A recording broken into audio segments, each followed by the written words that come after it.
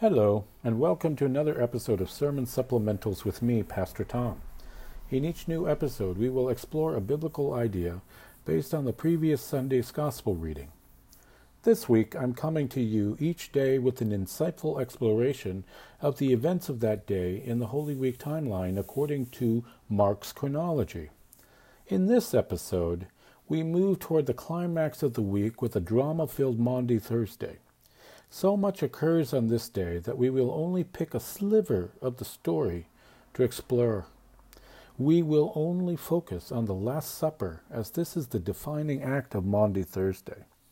However, we will only focus on Mark's narrative of the Last Supper.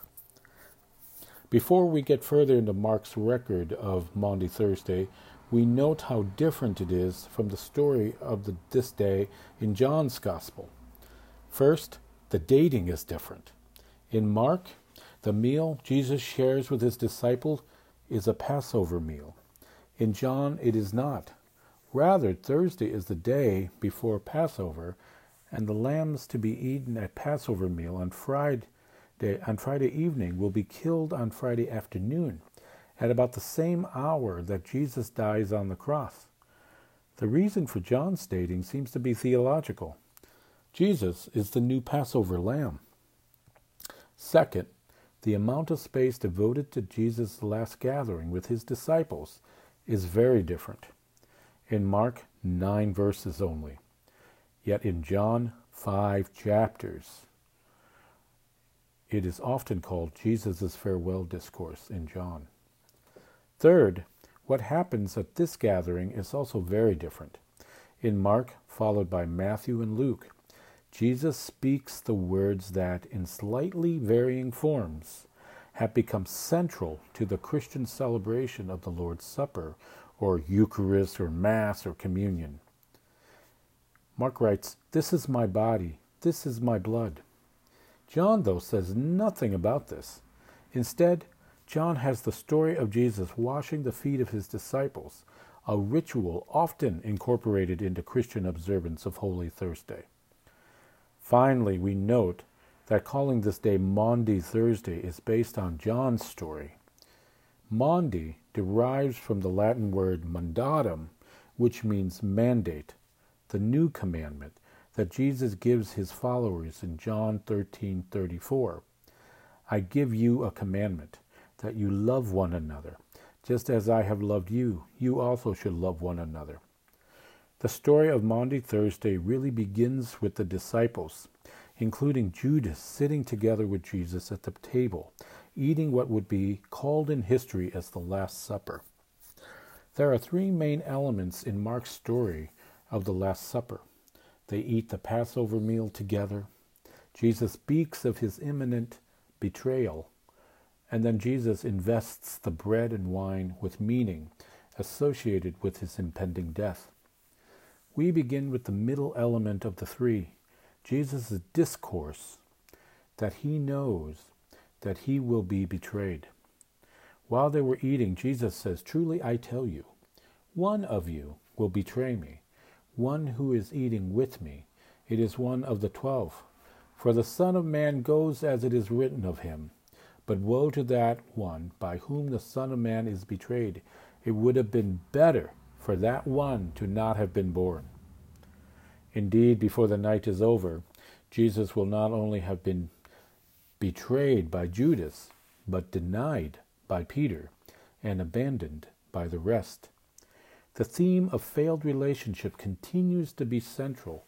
More than half of Mark's narration of Maundy Thursday evening and night is devoted to the idea of the disciples betraying, denying, and abandoning Jesus. In the course of the Passover meal, Jesus shares a loaf of bread and a cup of wine with his disciples and speaks the words, often called the words of institution, that became the core of the Christian Eucharist. He took a loaf of bread, and after blessing it, he broke it, gave it to them, and said, "Take, this is my body." Then he took a cup, and after giving thanks, he gave it to them, and all of them drank from it. He said to them, "This is my blood of the covenant, which is poured out for many. This final meal that Jesus shared with his disciples has multiple resonances of meaning. It connects backward into the public ministry of Jesus and forward into his death and the post-Easter life of Christianity. Jesus' Last Supper was to be the first supper of the future.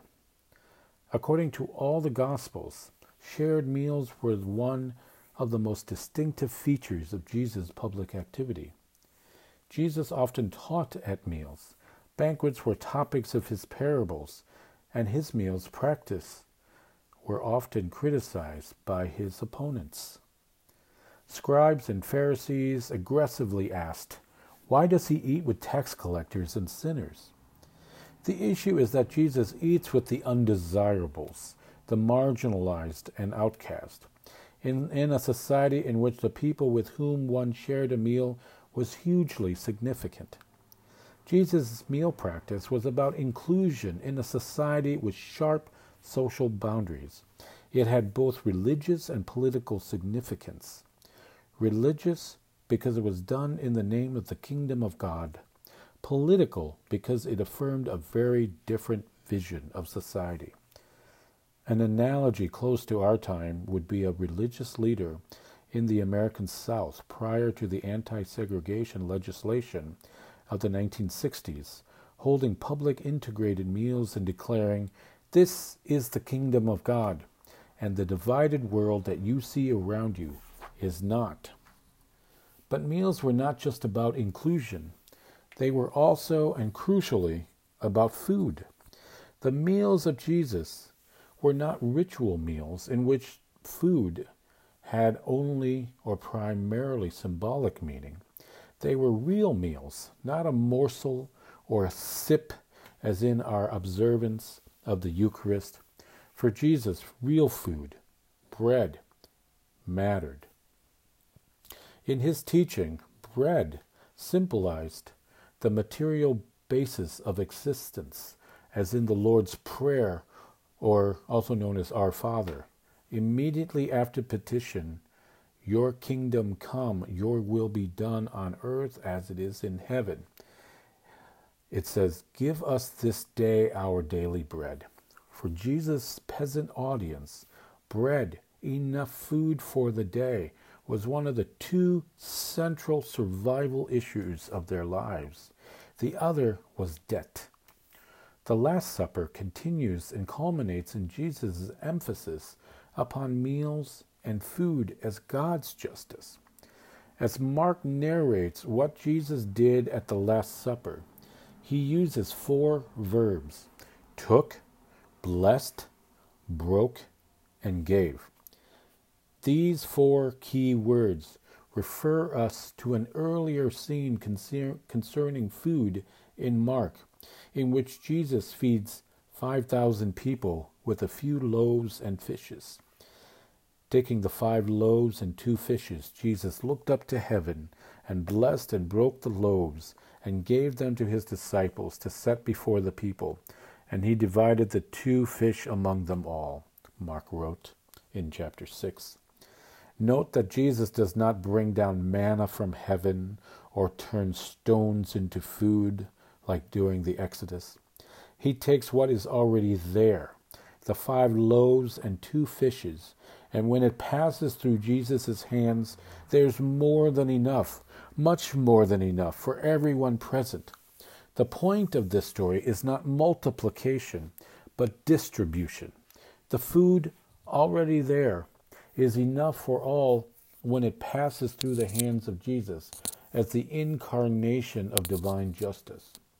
Mark's emphasis is on a just distribution of what does not belong to us in the incident of the loaves and fishes, links, therefore, to the emphasis on the loaf of bread and the cup of wine that are shared among all at the new Passover meal. Once again, Jesus distributes food already present to all who are there. A shared meal of what is already there among all those present becomes both the great sacramental symbol and the primary practical program of the kingdom movement. As a Passover meal, Jesus' Last Supper resonates with the story of the Exodus from Egypt, his people's story of their birth as a nation, a story of bondage, deliverance, and liberation. It was their primordial narrative, the most important story they knew. Passover was and is the great annual Jewish celebration of God's greatest act of deliverance. The Passover meal, the Seder, memorializes the first Passover and the Exodus by bringing it into the present. The elements of the meal embody central elements in the story, and the words make clear that the story is not simply about the past, but it is also about the present. It is not only our fathers and mothers who were Pharaoh's slaves in Egypt, but we, all of us gathered here tonight, were Pharaoh's slaves in Egypt. And it was not only our fathers and mothers who were liberated by the great and mighty hand of God, but all of us here who have been liberated by God, so says the participant of the Seder meal. For the empire of Pharaoh, substitute the Roman Empire or any other empire, and the subversive nature of this story is not too difficult to discern.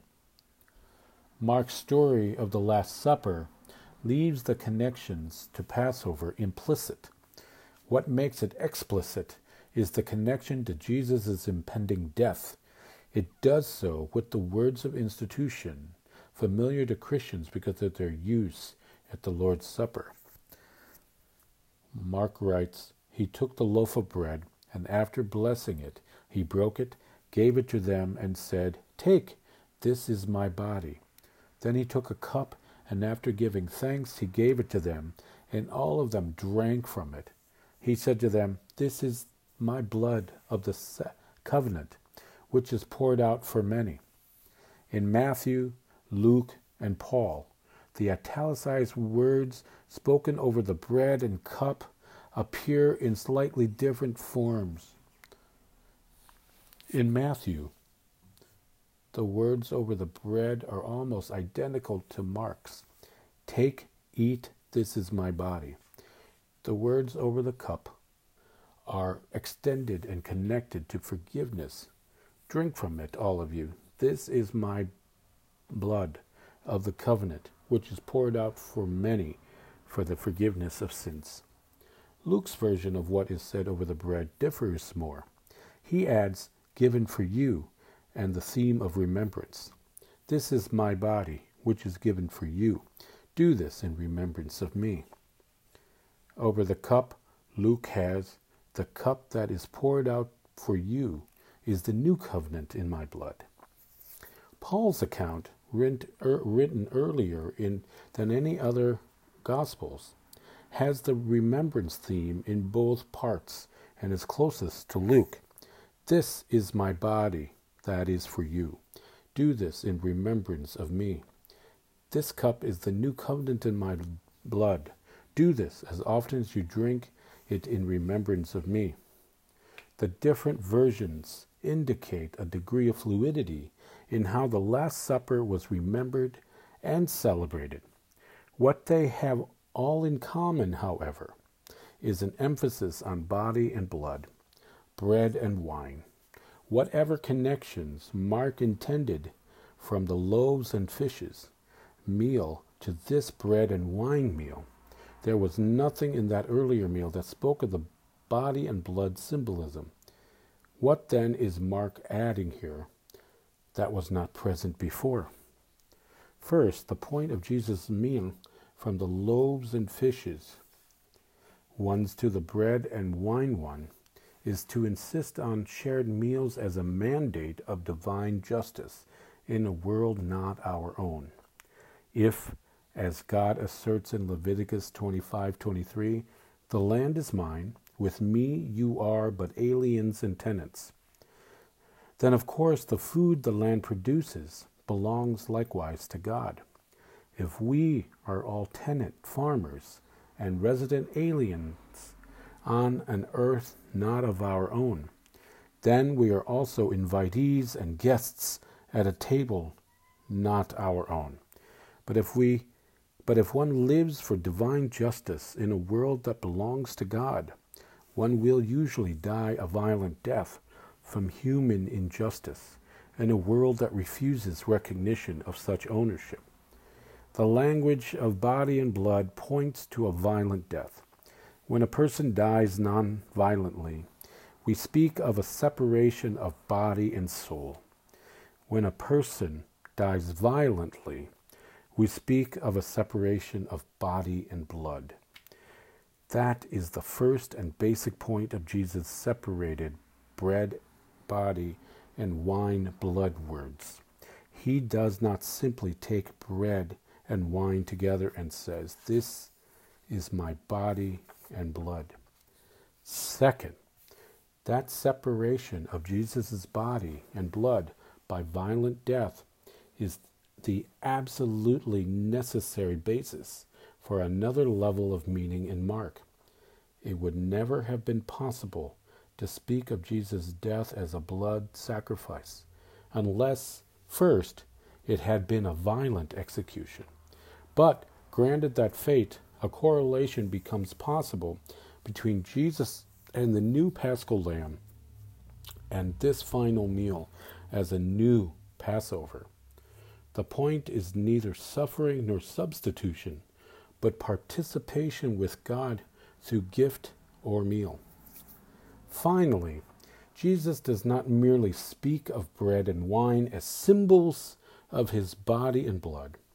Rather, he has all of the 12, including Judas, actually partake of the food and drink.